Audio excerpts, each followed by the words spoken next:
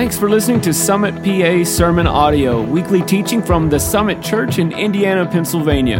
Summitpodcasts.church, every life made different. Yo, thank you, Kim.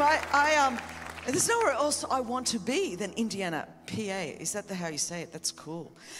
Where I'm from, we say like Pennsylvania, but I guess PA is the cool way of saying it. So now that's what I'm going to be saying all around the world. And you do, I keep telling every service, you have like the best trees in the country. And so I just we're driving here. Blairsville, I stayed in Blairsville. So if you're watching, shout out to you. I wanted to come and be there. You got the best trees in Blairsville, but here, where am I now? Indiana has got really good trees as well. Same trees, it's okay. But it's been my privilege. Kim, I love what you and Pastor Mel are doing. Hi, babe. And I'm figuring that, isn't that what Kim just said? We're like, okay, is that how we refer to him? And so you could tell I feel like family, that's for sure, because I've got all the Propel chicks in the room, so I feel very connected to everyone. And of course, your church is such a generous giving church to the work in Thessaloniki with Pastor Peter and Courtney. And, you know, Nick and I are just so grateful because sometimes you can be in the middle of a miracle and not even see it and not even realize just what you're a part of. Number one, to have a church like this in Indiana, PA, is pretty amazing. It really is, you know, this is normal for you. But let me tell you, as someone that travels the world, it's not normal to have this kind of house. And you ought to thank God that you are planted in such a great house, under such great leadership, because it really isn't normal. It really isn't normal. And so it is a delight, but to be sowing into the nations of the earth. And no wonder the Lord's blessing your house because, you know, you take care of God's business and God will take care of yours. It's kind of the way that it works. So I know that we've got a team going to Greece. I'm going to be praying for that team in the next service. And I am pumped up. There is no better salad on earth than a Greek salad in Thessaloniki, Greece. And so there's a lot of darkness. There is no doubt about that. But to be able to have a Greek salad at the end of that makes it a little bit better. So I am here. I keep telling everyone because he is with the single most ravishing piece of masculine flesh on planet Earth. And now every wife has to say that about her husband. And so Nick and I have been married for 26 years. And we are in this together all the way. All the stuff that you hear about A21, Nick is the CEO and runs it all. I'm just the mouth, but he actually does all of the work, just so that you know. And we have two daughters. There he is. And isn't he cute? Okay, so there are our daughters, Catherine Bobby and Sophia Joyce, named after two of the most influential women in my life, my pastor and my spiritual mama, Joyce Meyer. I really didn't have a choice because Sophia was in my womb and Joyce goes on TV. I didn't even know at this point if I was having a boy or a girl, and she's like, Christine Caine's having a baby girl and she's going to call her Joyce. And I'm like, when Joyce Meyer says to the whole television world that you're going to call her Joyce, what do? You put Joyce on her birth certificate. So that's where her name is from, and they are just the delight of my life. And like I told the women yesterday, my husband is number 14 of 15 children. For the chicks in the room, his mother had 15 full-term pregnancies in 17 years. I know, every woman just crossed her legs right there. And so it's like that just, I don't even know how like that is possible. I think by the time she gets to 14, 15, she doesn't even know she's popped them out. But anyway, I know it's Sunday morning and it's not the women's conference, but men, you came at your own peril. And so So I say to everyone there, like my mother-in-law never thinks you're a chick until you pop out like 10. And so I would just take Catherine and Sophia and say, this is my alpha and this is my omega and this is the beginning and the end of my childbearing years. This is where it all ends. Anyway, we're going to dive into the word together. I love the house of God. I love church. There's just no place like gathering together on a weekend in the house of God, and you just don't even know what's happening. You don't know what people have brought into the room, and you know, I believe that God's going to meet every single one of you, and he does. And there's nothing like the local church. I've been planted in the house of God since I got saved for 35 years, and I get to do a lot of things around the earth, but there's nothing like gathering together in the house. And that's why I'm a great proponent of, if you can do anything you can do to be in the house of God. I know it's comfortable eating your Cheerios in bed and watching, or maybe you're on the treadmill watching me, or in the bathroom. That's awkward. But anyways, so whatever it is that you're doing, but if you can gather in the house, there's something about being together in the presence of God. So if you turn with me this morning to the Gospel of Luke, chapter 18, I was vacillating about what I was going to speak today, but your pastor, and I do what the pastor says, really likes this message, so this is what you're getting. So I'm believing that it's a word of the Lord for you. And in Luke chapter 17, verse 20, the scripture says, being asked by the Pharisees when the kingdom of God would come, he answered them, the kingdom of God is not coming with something observable, for no one will say, see here or there, for you see the kingdom of God is in your midst. Then he told the disciples, the days are coming when you will long to see one of the days of the Son of Man, but you won't see it. They will say to you, see there or see here. Don't follow or run after them. I really want you to pay attention to that. Don't follow or run after them. For as the lightning flashes from horizon to horizon and lights up the sky, so the Son of Man will be in his day. So when everyone's like freaking out and talking about, how will we know if Jesus comes back? He's like, it's okay. The sky is going to light up. Nobody is going to be wondering, was that Jesus? Did he come back? Did it happen? Everyone is going to know.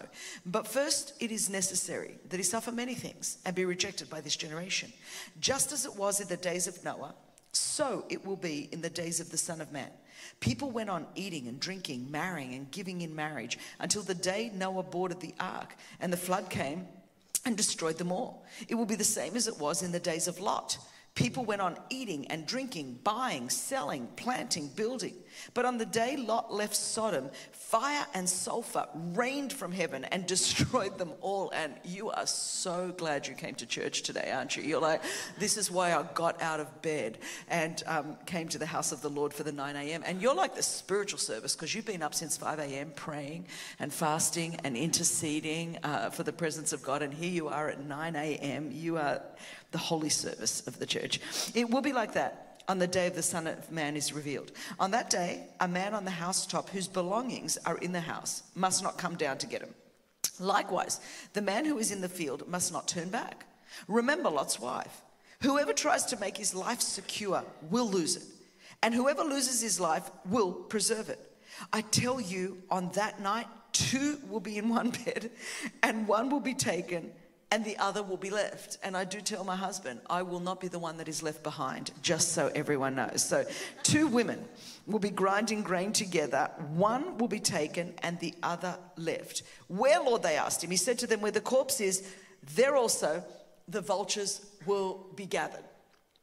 So this is the word of the Lord, and we're all feeling awesome that we came on a Sunday morning post-conference going, awesome, I'm looking for a motivational word. And Christine, you are talking about the flood and about Noah and about the sky lighting up and about Jesus coming and Sodom and Gomorrah burning, and like this is like intense for a Sunday morning. If this is your first Sunday in church, come back next week, because the pastor will be here and you'll be very encouraged. And so you're like, Christine, I did not need to come to church to get this. I've just been listening to the news. I've been living on this earth for the last 5 or 6 years, and I've been having my own version of the world blowing up. If it's not politically or economically or socially or morally or environmentally, you can't have a normal day. Has everyone noticed that like since about 2016, there hasn't been like a normal day on the earth? You're like, what is going on? And just when you think things are going to get better, it just goes one thing after the other. I was laughing because remembering when 2020 started, I put out a Bible study called 2020. This was the year of 2020 vision.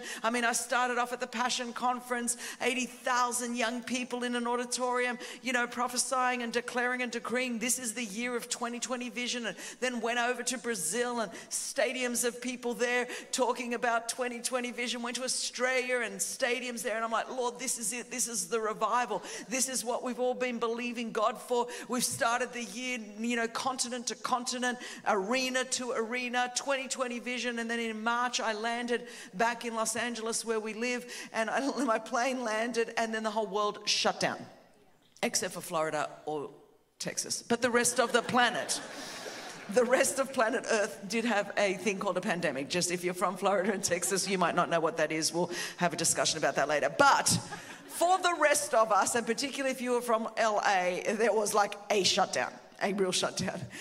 And just when you thought like, okay, wow, who would have thought that we'd have this global pandemic? And then do you remember like during that year, there were like all of these natural disasters and earthquakes and floods and then plagues. I was like thinking we were living through Exodus. I'm like, what is next? You know, is there 10 plagues? It just kept going.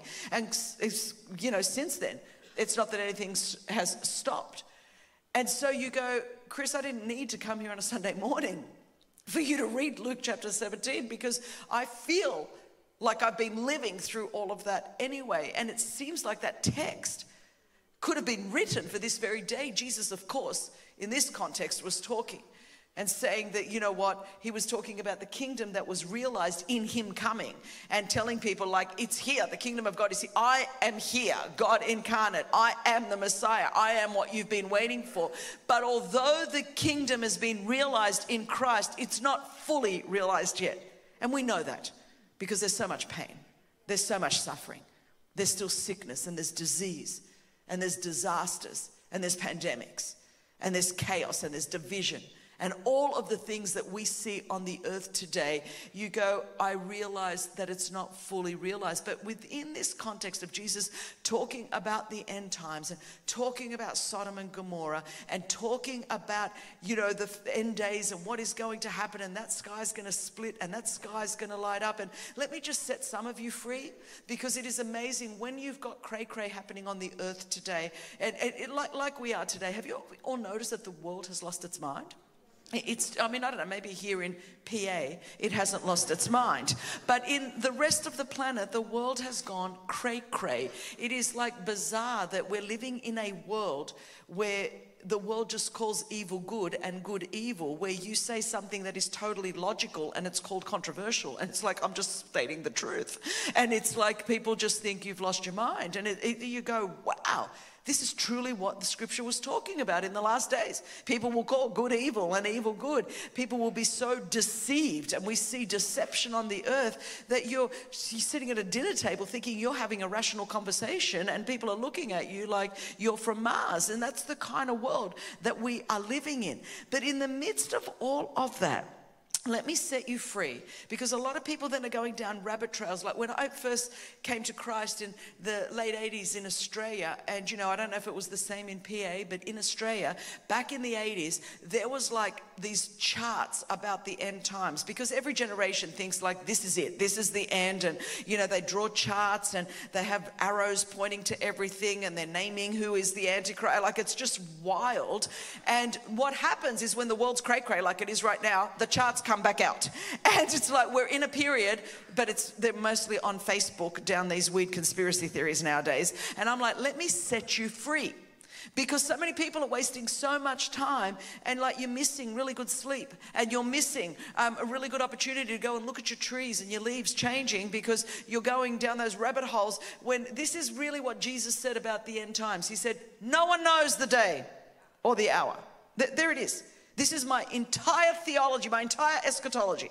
Nobody knows. Jesus himself said, I don't know the time or the day or the hour. Only God the Father knows. So how do we live as followers of Christ? We live as if it's going to happen tomorrow, or it's not going to even happen for generations. And you can hold both of those truths simultaneously and live that way. Live with a sense of urgency, but not panic. Live with a sense of intentionality and a sense of purpose every day, which means if it happens tomorrow, I'm ready. And if it doesn't, I've prepared the generations to come for that, and I'm doing what I'm called to do on this earth. So you don't need to freak out. Let me just tell you, everyone is going to die one day. Death is the ultimate statistic. 1 out of 1 will die. I know you're so encouraged about coming to church. It was like when people are like freaking out, oh, I might die. You will. Just live long enough. I don't know anyone that got out of life alive. So the fact is not whether we are going to die. We are all going to die. The issue is, are you living the life on this earth that Jesus Christ has called you to live? Are you fulfilling your God-given destiny? Are you fulfilling your God-given purpose? That is the thing that we should be most consumed with. Are we doing what God's called us to do? So in this context of the end times, of which we are living in, and we've been living in the end times since Jesus came. You and I are the Church of Jesus Christ, living between the two advents of Christ. We are here to point people to Jesus and to remind people that Jesus is returning. So you don't need to lose your mind. That's just basic Christian theology. So I'm not here to unpack this for you. I'm not about to pull out a chart and say, look at what's happening in the world, and my gosh, look what's happening now. And we've got wars, and we've got rumors of wars, and we've got famines, and we've got plagues, and we've got, yes, it's all there. And Scripture says it's all going to happen. I am just not smart enough to be able to unpack that, and I don't lose any sleep because Jesus said the kingdom's realized, but not fully. So I know I'm living in between the tension of already, but not yet. And so as Jesus is unpacking that, rather than getting lost in all of that text of which I don't even understand, there's just one verse I want to focus on this morning, because in the midst of talking about all of this, Jesus drops in 3 little words. It is so random to me that as he's talking about the end of the world and what is going on and everything burning up, and he could be talking about 2022, he just says in verse 32, remember Lot's wife. I'm like, that's random. He's just talked about if a man's, left something in the house, don't go and get it. He's just about to save 2 are in a bed, don't go. But in between, he sandwiches it between this, remember Lot's wife. And when you're a chick, and which I am, and when you are a speaker at many, many women's conferences and you run a women's movement, you kind of pay attention because you're looking at this and going, Jesus said, remember Lot's wife. Now, there's 4 Gospels. There's some red words of Jesus in all of those Gospels. But there is only once in the entire Bible that Jesus ever tells us to remember a woman. Only once. He says of the woman with the jar of oil that what she has done, she poured it all out. What she has done, her deed will be remembered in Matthew. But it doesn't tell us to remember her. Yet Jesus tells us to remember Lot's wife. Now, the fact is, there's not a lot of red letters of Jesus in the Bible. We don't have on this earth a lot of the recorded words of Jesus. We don't have all of his words. We have the ones that we need because they're in Scripture. So every word matters. When you've staked your life on the resurrection of this man, you want to see what has he said. And we've only got a certain amount of words, so 3 words is a lot of real estate when you only have a few. And so he says, remember Lot's wife. When he's talking in a moment of time that could be this moment of time about the world burning up. And I'm like, why Lot's wife? Now listen, as a woman speaker at women's conferences, I've heard a lot of messages about a lot of women. There's 170 women in Scripture. I've heard lots of messages. I've read lots of books and done lots of Bible studies about lots of women in the Bible, but I never recollect hearing anything about Lot's wife. And I'm like, why would I not hear something about the only woman Jesus told me to remember? Now, if I was Eve, I'd be ticked off. Seriously, because I'd be like, what do you mean remember Lot's wife? I was first. Not only was I first, I came out of a rib. Not only that, I have been blamed for all of the issues of humanity since the beginning of time. I'd be like, why not remember me? If I was Sarah, I'd be like, why not remember me? I popped out a kid at 90 without an epidural. I would want to be remembered. If I was Deborah, I'd want to be remembered. I'd be like, I arose when none of the guys did. What do you mean? I stood up. Esther, I stopped a Jewish genocide. I should be mentioned, Jesus. I mean, he didn't even say, remember my mother, poor Mary. She pops him out in a manger around the manure and the animals, and it's like, what do you mean I am your mother? Man, you get in trouble in heaven. I'm your mother, and you didn't even tell them to remember me. No, he said, remember Lot's wife. Now, why? Why? What do we know about this woman? We don't even know her name. She's like, Lot's wife. What's your name? Lot's wife. Wouldn't go down well in 2022. But anyway, back then. Remember Lot's wife. And she sort of appears on the pages of Scripture just quickly enough to disappear. And the only thing we really know from her is in Genesis chapter 19. And you remember in Genesis 13 that Lot and Abraham separated. And we read in Genesis 13, I'll just go to Genesis 13 for a moment. In verse 12 to 13, it says, Abraham settled in the land of Canaan, while Lot settled among the cities of the valley, and moved his tent as far as Sodom. Now the men of Sodom were wicked and great sinners against the Lord. And so we know that Lot set up a tent outside of this city and then eventually moved into the city. We don't know whether he married his wife, whose name is Lot's wife. We don't know if Lot married Lot's wife in the city. Did he find her in Sodom? I don't know. We know nothing about this woman. But we know that's where the separation happened. That's where it went on. Now, a lot of times when we hear, we go, this is why it's so bad. Because, man, Sodom and Gomorrah. And, of course, both in popular culture and especially in church culture, we instantly go, Sodom and Gomorrah, no wonder it was burnt down. There was so much iniquity. And we look at our world today, and there is so much sexual immorality, and there is so much sexual compromise, and there is so much iniquity. And I'm not just talking about the obvious things that the church normally talks about, but a lot of the things that we don't talk about that are just equally as evil, like the profuse use of pornography. Let me tell you what drives the sex trafficking industry. It's pornography. And we could eradicate trafficking. I don't even need to do another walk for freedom if just the people in the church stopped watching porn. But it's very quiet in this Presbyterian church, so I'm going to go over to this side of the room. That's the holy section. I can see that. And so the fact is that instantly our minds go to what we perceive immorality or debauchery. It tends to be the sexual sin that we're not committing. That's the one that we think. But in God's mind, it's all equal, just so that you know. But as much as immorality and iniquity, of course, is so contrary to God. I'm not minimizing that at all. And our earth is rampant with sexual immorality and iniquity. Our earth is so confused about this whole area. It's out of control. There is no doubt about it. But I also want to just point out another thing that is equally important to God. Not less or more, but equally. And this was what the scripture says is the sin of Sodom. And oftentimes in the church, we've neglected to remember this because we so focus on the cultural wars and we so focus on sexual immorality, which we should, but the fact is we excuse it in our own lives and we point the finger at everybody else's life. But this is also what the scripture says in in Ezekiel chapter 16, verse 49 to 50. I want you to hear this. This is straight from the Bible. Now, this was the iniquity of your sister Sodom. So don't just go with what we hear out there. Sodom and Gomorrah, just sexual immorality. And listen, I put traffickers in jail for a living. That's what I do. So it is obvious that I want to stop that kind of immorality and iniquity and abuse. But I want you to see also what matters to God. Now, this was the iniquity of your sister Sodom.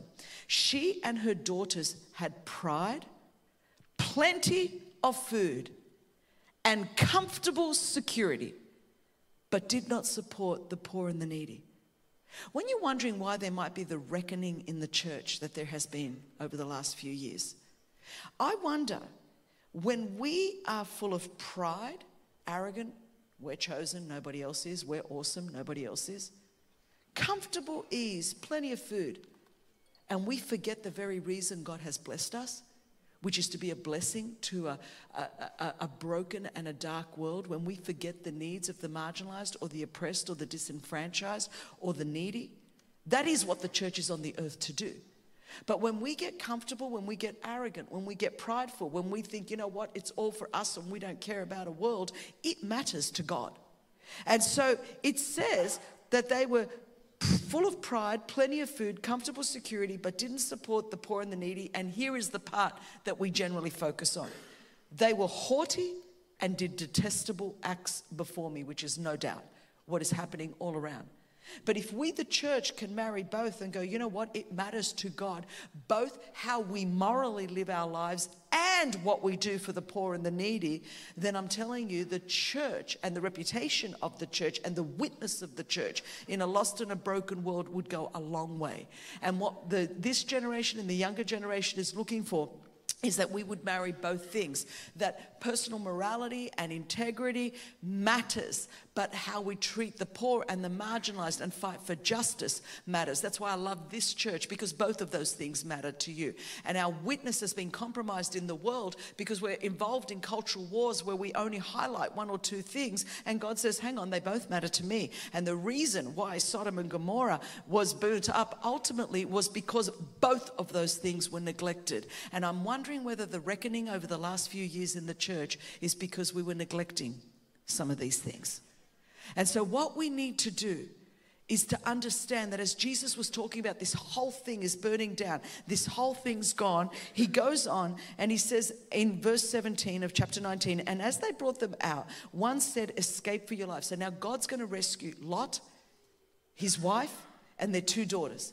And God's got a plan for them, and God's got a purpose for them, and God is taking them into a promise. Yes, everything that they knew as they knew it was burning down. It was finished. It was over. But God had a plan, and God had provision. God had a purpose, and it was forward focused, and it was in the future. And he sent an angel of the Lord to literally take them by the hand. They were touched by an angel, and take them out of what was burning down into a future and a promise and a purpose. And this is the only instruction that he gave. He said, and as they brought them out, one said, escape for your life. Do not look back. This is the deal. Or stop anywhere in the valley. Escape to the hills, lest you be swept away. But Lot's wife, in verse 26, this is all we know about this woman. But Lot's wife looked behind him, but Lot's wife behind him looked back, and she became a pillar of salt. So the one thing, this is it, Jesus in the Gospel of Luke, in the New Testament, says, remember Lot's wife in the context of talking about a world that is burning down, a world not unlike the world you and I are living in today. In that context, Jesus says, remember Lot's wife. So we go back and go, okay, if I have to remember this woman in 2022, in light of what has happened over all of these last years, I'm going to go back and see the only thing I know about this woman in Genesis 19. And the only thing I know about this woman is that she was told not to look back, and she looked back. I wonder whether this would be an appropriate time in church history for you and I to remember Lot's wife. I wonder whether this would be the hour where we should listen to the words of Jesus and go, maybe I need to remember this one woman that looked back. She got stuck and she became a pillar of salt, calcified. Instead of being the salt of the world in the future, she got stuck in the past. And she never fulfilled her purpose, even though God was delivering her so that she could fulfill her purpose. And basically, she was torn between what she was leaving and where she was going. And I wonder how many of us are right there now. Because it is amazing to me how much of the conversation around the earth is, man, if life could just go back to normal. If we could just get back to our pre-pandemic life, man. Where my business was, or where my church was, or where our family was, or where our relationships were. If life is, it doesn't matter where I go in the world. It's like somewhere people have lost their minds over the last 6 years, and everyone's like, I just wish things would go back to normal. Except they're not going back to normal. There is no normal. We're in this now. And so many people are stuck because they're looking back to, man, I wish I could go back to those relationships, or I wish I could go back to how the business was then, or I wish I could go back to how things were there. And we're just wanting to go back, and we keep looking back. And what Lot's wife did was she was looking back with longing, and there was a lingering in her. She and I don't know, no wonder she was longing. Her whole life was back there. Everything she had built was back there. The rest of her family was back there. Her relatives were back there. Her home was back there, and I don't know, maybe she renovated the bathroom. Who knows? I don't know what she was doing, but that's what a lot of us are. We're looking back, longing for what was. And Jesus is like, hang on a minute. I'm not back there. I'm here, and I'm in the future. And I'm not back there, meaning what I have for you is not back there. My provision for you is not back there. My promises for you are not back there. My purposes for you are not back there. My promises still prevail. My purpose is still there for you. It's all still in the future. It's not back there. It's ahead. So don't look back. Don't get stuck. So many Christians are calcified right now because we're looking back. Looking back at what was, longing for what was more than what God has for us. And Jesus is like, this is a time to remember Lot's wife, because so many of you are getting calcified and stuck relationally, emotionally, physically, financially, every realm of life. And you watch it and you see it play out on social media. People are stuck fighting over a past that no longer exists. And God's like, no, it's time to move on. It's time to move on. And it's been hard to say this over the last few years because a lot of people, you don't understand. Yes, there's been a lot of pain in the last few years. Yes. Yes, there has been a lot of loss. Absolutely. There's been a lot of grief. I am not minimizing any of that. I'm not dismissing any of that. I'm not denying any of that. I've lived on this earth just like all of you. I'd love to tell you Elon Musk gave me one of his rockets and took me up to Mars during these last few years. But I've lived in the same pandemic as you've lived in. I've lived in the same world full of just political instability, chaos, division, through the same natural disasters, the same pain, the same suffering, the same inflation. I'm in California, for goodness sake. We pay $7 for our gas. My husband was nearly bowing down at the altar of your service stations driving as we were coming here, going, what country are we in? Who are these people? We live in the same world. But at the same time, Jesus is saying to me and to you, don't look back. Don't look back. Because you hear it in church life. You know, pastors and leaders talking about, well, man, our pre-pandemic numbers. And I'm like, who cares about your pre-pandemic numbers? I'm not in 2019. We're in 2022. We're in 2023. What's the Lord doing now? Where is the Lord taking us now? So many of us, we're looking back, well, you know, man, when I was back there, you see it in everything. There are people that are talking about how great their football skills were in junior high. Except you're 50. And we're just like, man, we're talking back, and every week it's the same old thing. And talking about, man, it would have been great. My life would have been so different if I didn't get that injury, if I didn't pull that hamstring, if I didn't blow my knee out. And I'm like, you've done nothing for 30 years because you blew your knee out 30 years ago? And we're laughing because we know how true that is. And you can put that across any area of your life. Man, if that didn't happen. Man, if I just wasn't abused. Man, if I just didn't lose my house. Man, if my husband just didn't walk out on me. Man, if my wife was faithful. Man, and we're just always looking back. And instead of stepping into the promise and the purpose that Jesus has for us and the redeeming power of God, we just keep looking back and we're blaming, and we're certainly living in a culture that fosters that right now. I'm not denying the reality of trauma. I'm the kid that was left in a hospital, unnamed and unwanted. I don't even know who my biological parents were. I was sexually abused for 12 years. I know trauma. But trauma is not my God. Jesus is my God, and I'm going to make what Jesus did for me bigger than what they did to me. And we're living in a world that says you can blame your past and not step into your future. And Jesus says, I'm here not to give you amnesia from your past, but to tell you there's a life beyond your past. And the purpose is forward and the promise is forward. And a lot of us are choosing to let go of the hands of Jesus so we can look back at our past, and we're getting calcified, stuck in a moment that we should only be passing through. And Jesus is saying, would you long for what I have for you more than what you've left behind, even if it was good? Would you trust that what I have for you in the future is better than what was in your past? Because Jesus ultimately is our hope. And what this season has proved is really, where does our hope lie? Because a lot of us, we're like the disciples on the road to Emmaus. You remember in Luke 24, when Jesus was walking with them, and they didn't recognize him. And a lot of us are not recognizing Jesus in this moment because we're too busy looking down and looking back. And Jesus is walking with them, and they're saying, we had hoped he was the one. And he's like, I am. I rose from the dead. We'd hoped that business would make it. We'd hoped that marriage would make it. We hoped that kid would come through. We had hoped that this disaster wouldn't. We had hoped. And Jesus is saying, but I'm still here. And Scripture says Jesus is the same yesterday, today, and forever. And Jesus has promised that he will never leave us nor forsake us, even during a pandemic, even during political instability, even during all of the riots and the injustice and the pain and the suffering. And in the book of Hebrews, the writer to the Hebrews says, Jesus is this hope we have as an anchor for our soul, both firm and secure. And if our soul has lost its bearings over the last few years, I think what God has shown to us, it's not that he's in shock, he knew all the time. He's showing us where maybe we had some misplaced hopes.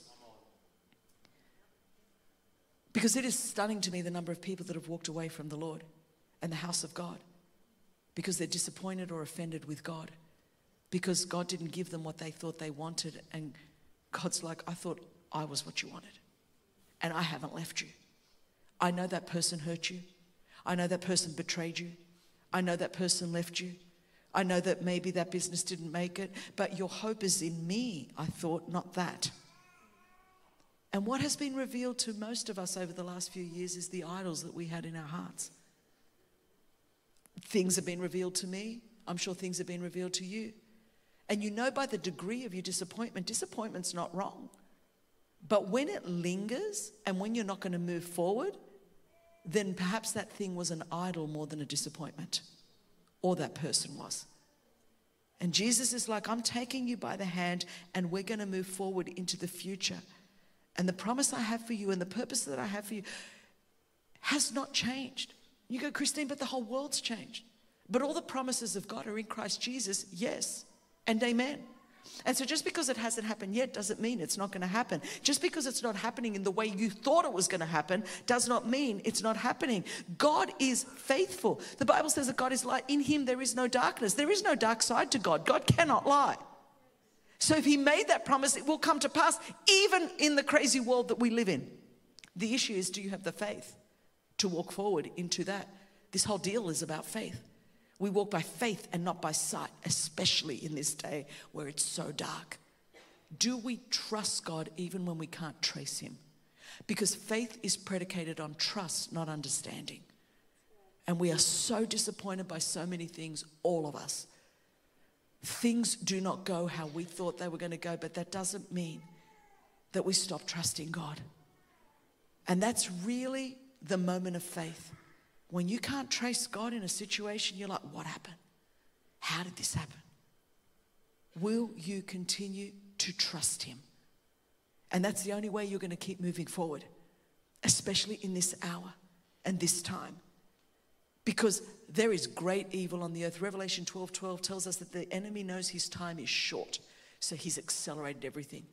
And I'm 56. I've lived on this world, on this earth for a long time. I've been following the Lord for decades.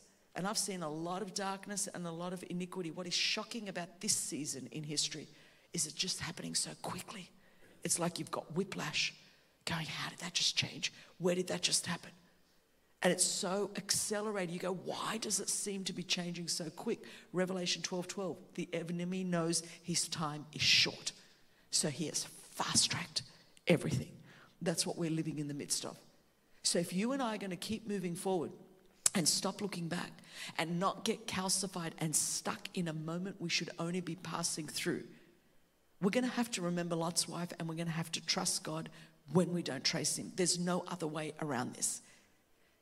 And the fact is, Scripture tells us that God is good and God does good, and that's true. And that God will work all things together for our good and for his glory. This is the walk of faith that you and I signed up for. This is what it is to be a follower of Jesus, that even in the midst of all of this, and while everything is burning behind us, God is still God. God is still good. God is still faithful, and he will accomplish his purposes in our lives and the lives of the people around us. That's what God does. That's who God is. That is how we stand as a people of faith in this hour. So the thing is, Zechariah chapter 9 verse 12 says that The prophet, after the children of Israel had been in exile in Babylon for 70 years, and they'd returned back to Jerusalem, and the temple was in ruins, the walls were decimated, they were surrounded by enemies, and they thought they were going to go back to a thriving city. But like us, they've come back, and it's like, whoa, this world's a bit wild. It's not how I left it. It's not what I thought. And the prophet said, you were prisoners in Babylon.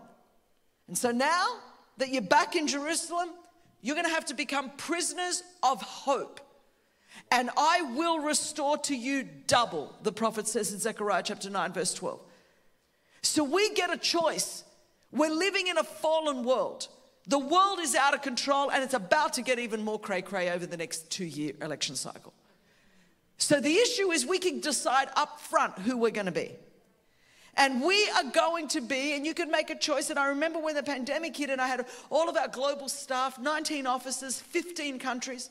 We're all on Zoom. And for those 2 years, I would call it the upper Zoom room. And we would meet on the upper Zoom room so we could have a Holy Ghost revival in the Zoom room every time we met. And I would say to them, the very first day, I read that scripture from Zechariah. And I said, we don't get to choose whether we're prisoners. The whole world's in lockdown. But we do get to choose the type of prisoners we're going to be. And we are not going to be prisoners of fear or division or doubt or unbelief or negativity. But we are going to be prisoners of hope. And why can I say that with confidence? In the midst of a pandemic, in the midst of racial riots, in the midst of inflation, in the midst of instability, in the midst of iniquity, why can I say that we will continue to be prisoners of hope? Why? Because of Hebrews. Jesus is this hope we have. Not the economy, not the political situation, not what is happening in the environment. Jesus is this hope we have as an anchor for our soul, both firm and secure. I don't need to drift in this season because Jesus is my anchor. Yes, the storms will come. Yes, the trials will come. Jesus said, in this world you will have trials. Peter said, do not be surprised by the fiery trial. James says, consider it pure joy when you're in the midst of trials. Scripture tells us we're going to be in the midst of it, but in the midst of it is where we show our faith. That is when we understand that greater is he that is in us than he that is in the world. That is when we understand that no weapon forged against us shall prosper. That is when we understand that the same Spirit that raised Jesus from the dead lives on the inside of us. We were born for this moment. We were born for this moment to display the light and the life of Christ in a lost and a broken world. So we don't need to act like the world. We don't need to be calcified and stuck in this moment. And some of us, man, that bitterness is eating us up. The disappointment, the discouragement, the offense, the unforgiveness, the anger and the rage. You see it rampant in our world. Are you going to get stuck in that? Jesus came to set you free from that. There's a whole future and a whole purpose. There's no denial. He came to rescue Lot's wife and her family. And look what happened when she got stuck. If you go on in that chapter and the next one, didn't fare well for Lot or his daughters. When you abdicate your position, it unravels everything. And the devil would love that. I mean, I could preach a whole nother sermon. Look what happened with Lot and his daughters, if you know the story. And so many people are getting stuck in this moment, and it's going to have ramifications on your children and your children's children. You and I have to keep moving forward. We have to fix our eyes on Jesus, the author and the finisher of our faith. And the fact that you woke up this morning and there's not a white chalk mark around your body means that you're still alive, in case you're wondering. The fact that you're here and not in a very cold room in a sealed bag, it means that God still has a plan for you. God still has a purpose for you. God still has a destiny for you, and that your future is better than your past, and that we fix our eyes on Jesus and we continue to press on and press into the purposes of God. And we do exactly what the Apostle Paul said in the book of Philippians Philippians, this one thing I do, forgetting those things that are behind, I press on to lay a hold of all of that for which Christ Jesus has laid a hold of us. This is a time for us to remember Lot's wife, to keep looking forward, to fix our eyes like flint on Jesus Christ, who is the author and the finisher of our faith, to stop all the distractions, maybe to shut down how long we're on social media or how many negative people we've got around us, to get ourselves in the Word, to elevate Jesus and begin to worship Him, to sow ourselves more firmly into the purposes of God. And we're not doing it just for us, we're doing it for our children's children. We're going to press on in Jesus' name. That's what we're going to do, church. We're going to press on in Jesus' name. Friend, I wonder if you know this Jesus that I'm talking about this morning. Not do you know about Him, but do you know Him? And if you don't, right here, right now, I want to give you the opportunity to address the spiritual condition of your heart, the opportunity to put Jesus Christ first in your life. Maybe a friend invited you to church this morning. You were not even sure what you were coming to. You're still hungover. They said, let's go to a nightclub. And you're like, yes. And you're in this house, not by accident, but you're here in the divine timing, the divine plan, and the divine purpose of God. God has brought you here to draw you to relationship to Himself. You were created by God for a relationship with God, and it's Jesus that connects us to God, and it's Jesus that connects us to the grace of God. Maybe you once walked with God, but if you're honest today, you've been away from God. Man, it's been a hard few years. You've been cold in your heart, maybe even backslidden. You're kind of just showing up because it's what you do, go through the motions of church. But if you're honest, your heart's been away from God. You've been looking back big time. And in fact, not just looking back, but going back. Like the disciples, Scripture says they went back to Emmaus, because see, when you lose sight of Jesus, you'll go back to what you came from. And we got a lot of that going on. So today, I want to invite you to stop running from Him, to come home to Him, to make your peace with God and put Jesus Christ first in your life. And if you've never done that, I want to invite you to do that. If you've been away from God and cold in your heart, and it's time to come back and have a fresh start with Jesus, I want to invite you to do that too. I want you to know that no matter what you've done, what you've thought, what you've said, where you've been, there is nothing that you can do that is too great to separate you from the love of God that's in Christ Jesus. You haven't gone too far. The enemy would love to lie to you and say, she can tell you to come back, but man, she doesn't know what you've done. And I don't know what you've done. But I don't really care what you've done, because I know what Jesus did 2,000 years ago. And my Bible says that if we confess our sins, He is faithful and just to forgive us our sins and cleanse us from all. And all means all. Unrighteousness. You can have a fresh start this morning with Jesus Christ. I want every head bowed and every eye closed. Friend, from the front to the back, from the left to the right, wherever you are, up in the balcony, down on the floor. In this moment, I'm not speaking to the person next to you. I'm speaking to you. And if you say to me today, Chris, I want what you're talking about. I want a fresh start with Jesus Christ, either for the very first time or I've been away from God, cold in my heart, but today I want what you're talking about. I want a fresh start with Jesus. Then let me pray for you. Just a very simple but powerful prayer right where you're sitting. And if you say, Chris, include me in that prayer today. I want a fresh start with Jesus. Would you just raise your hand wherever you are so I know who I'm praying for? Thank you, thank you, thank you, thank you, thank you, thank you, thank you, thank you, thank you, thank you. I'm seeing so many hands. Thank you. Fantastic. Here in the middle. Thank you. I see you over there. Here on my right-hand side. Thank you and thank you and thank you. I'm looking up on the balcony now. Thank you. I see you back there and over there and there and there. Thank you. I'm seeing you. Keep those hands up high. It's so dark. Thank you. I see you over there. All over the room, just keep them up high one more time, just so I can make sure that I didn't miss anybody.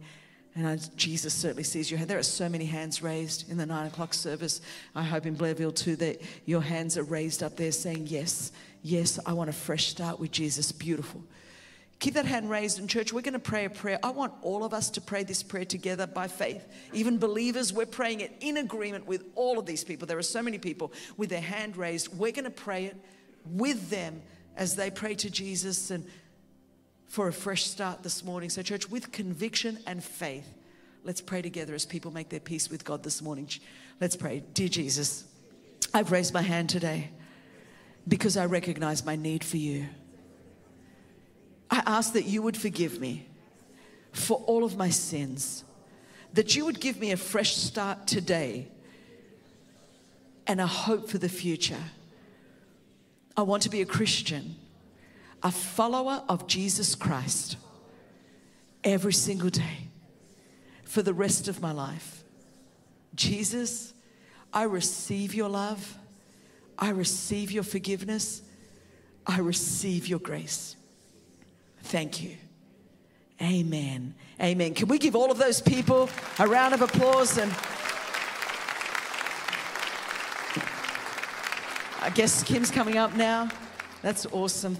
Church, let me just pray as Kim comes up. I want to pray for one more group of people. If you are saying, Chris, it's time. I've been looking back a little bit too long. And it could be in any area, relationally, emotionally, business, financial. I mean, it could be in any area. And you go, I need to remember Lot's wife. I've got to stop lamenting, stop looking back, stop focusing on what was, and start fixing my eyes on Jesus and believe that the promise and the purpose and the future is there. Then I want you just to stand to your feet, and I'm going to pray for those that this morning go, I'm going to believe in God that this is going to be a pivotal morning where we stop looking back and we start looking forward. And, you know, that means we're going to make a decision that we're going to leave some things. That it might be some bitterness and unforgiveness and disappointment and discouragement and disillusionment and hurt. And we're just going to settle. There are some things we're just not going to understand this side of eternity. That's it. I've had to settle that in my own life and go, you know, I've just got to stop asking why. And I just got to trust the who when I don't understand the why. And some of us, that's the moment. And we're making this decision. I can't even express to you how important this is, because it's not just going to impact you, it is going to impact the generations. Lot's wife got stuck. Gosh, it got messed up with Lot and his daughters after that. And so we don't want to get stuck. We want to keep moving. And we're going to trust God even when we can't trace him at times. And let me just say, all of us, you heard Kim this morning even, there's just some stuff you go, I don't get it, but I'm going to trust. That is the biggest act of faith. It really is, when you can do that. So if you're able and you're comfortable, would you just raise your hands to heaven just as a sign of surrender to the Lord? So Lord, we stand before you this morning in the name of Jesus. And Lord, we recognize it's not by might nor by power, but it's by your Spirit. So Holy Spirit, I pray that you would sweep through this auditorium and that you would touch every person individually. Lord, you know their exact situation. And Lord, it matters to you. You see and you know and you care. Jesus, you bore that pain and that suffering on the cross. You get it. And I pray this morning in this house for every person standing that this would be truly a destiny-defining, pivotal moment where even if we don't understand why, we're still going to trust you and we're going to choose to stop looking back in Jesus' name, to stop talking about it, to stop ruminating about it, to stop blogging or posting about it. But Jesus, we determine as the people of God that we're going to fix our eyes on you, the author and the finisher of our faith. We've tried to work out why and how we can fix it, but Jesus, we just give it to you. Only you can fix it. We're wondering how we can make sense of it. And Jesus, even when we can't make sense of it, we're still going to just trust you. But we determine this morning in the name of Jesus that we're not looking back any longer. We're going to remember Lot's wife and we're going to look forward. So I pray, Holy Spirit, that you would give every person the strength and the courage to be able to keep moving forward and to not look back. Father, I pray that you would take the pain, the disappointment, the bitterness, the offense, the hurt, the misunderstanding, and by the power of your blood, Father, that you would wash us all clean. We don't want to be a people that are caught up in the narrative of this culture, the anger and the bitterness and the unforgiveness and just the offense. Lord, we want to be a people that are free. It's for freedom that Christ set us free. So I speak freedom. Let chains and shackles be broken over your people this morning in the name of Jesus. Let freedom reign. Let them leave this meeting, I pray, Father, with just a lightness that they haven't felt. Just a sense of trust and confidence and freedom that they haven't felt. In Jesus' name. Amen, Lord. Amen. Amen. Amen.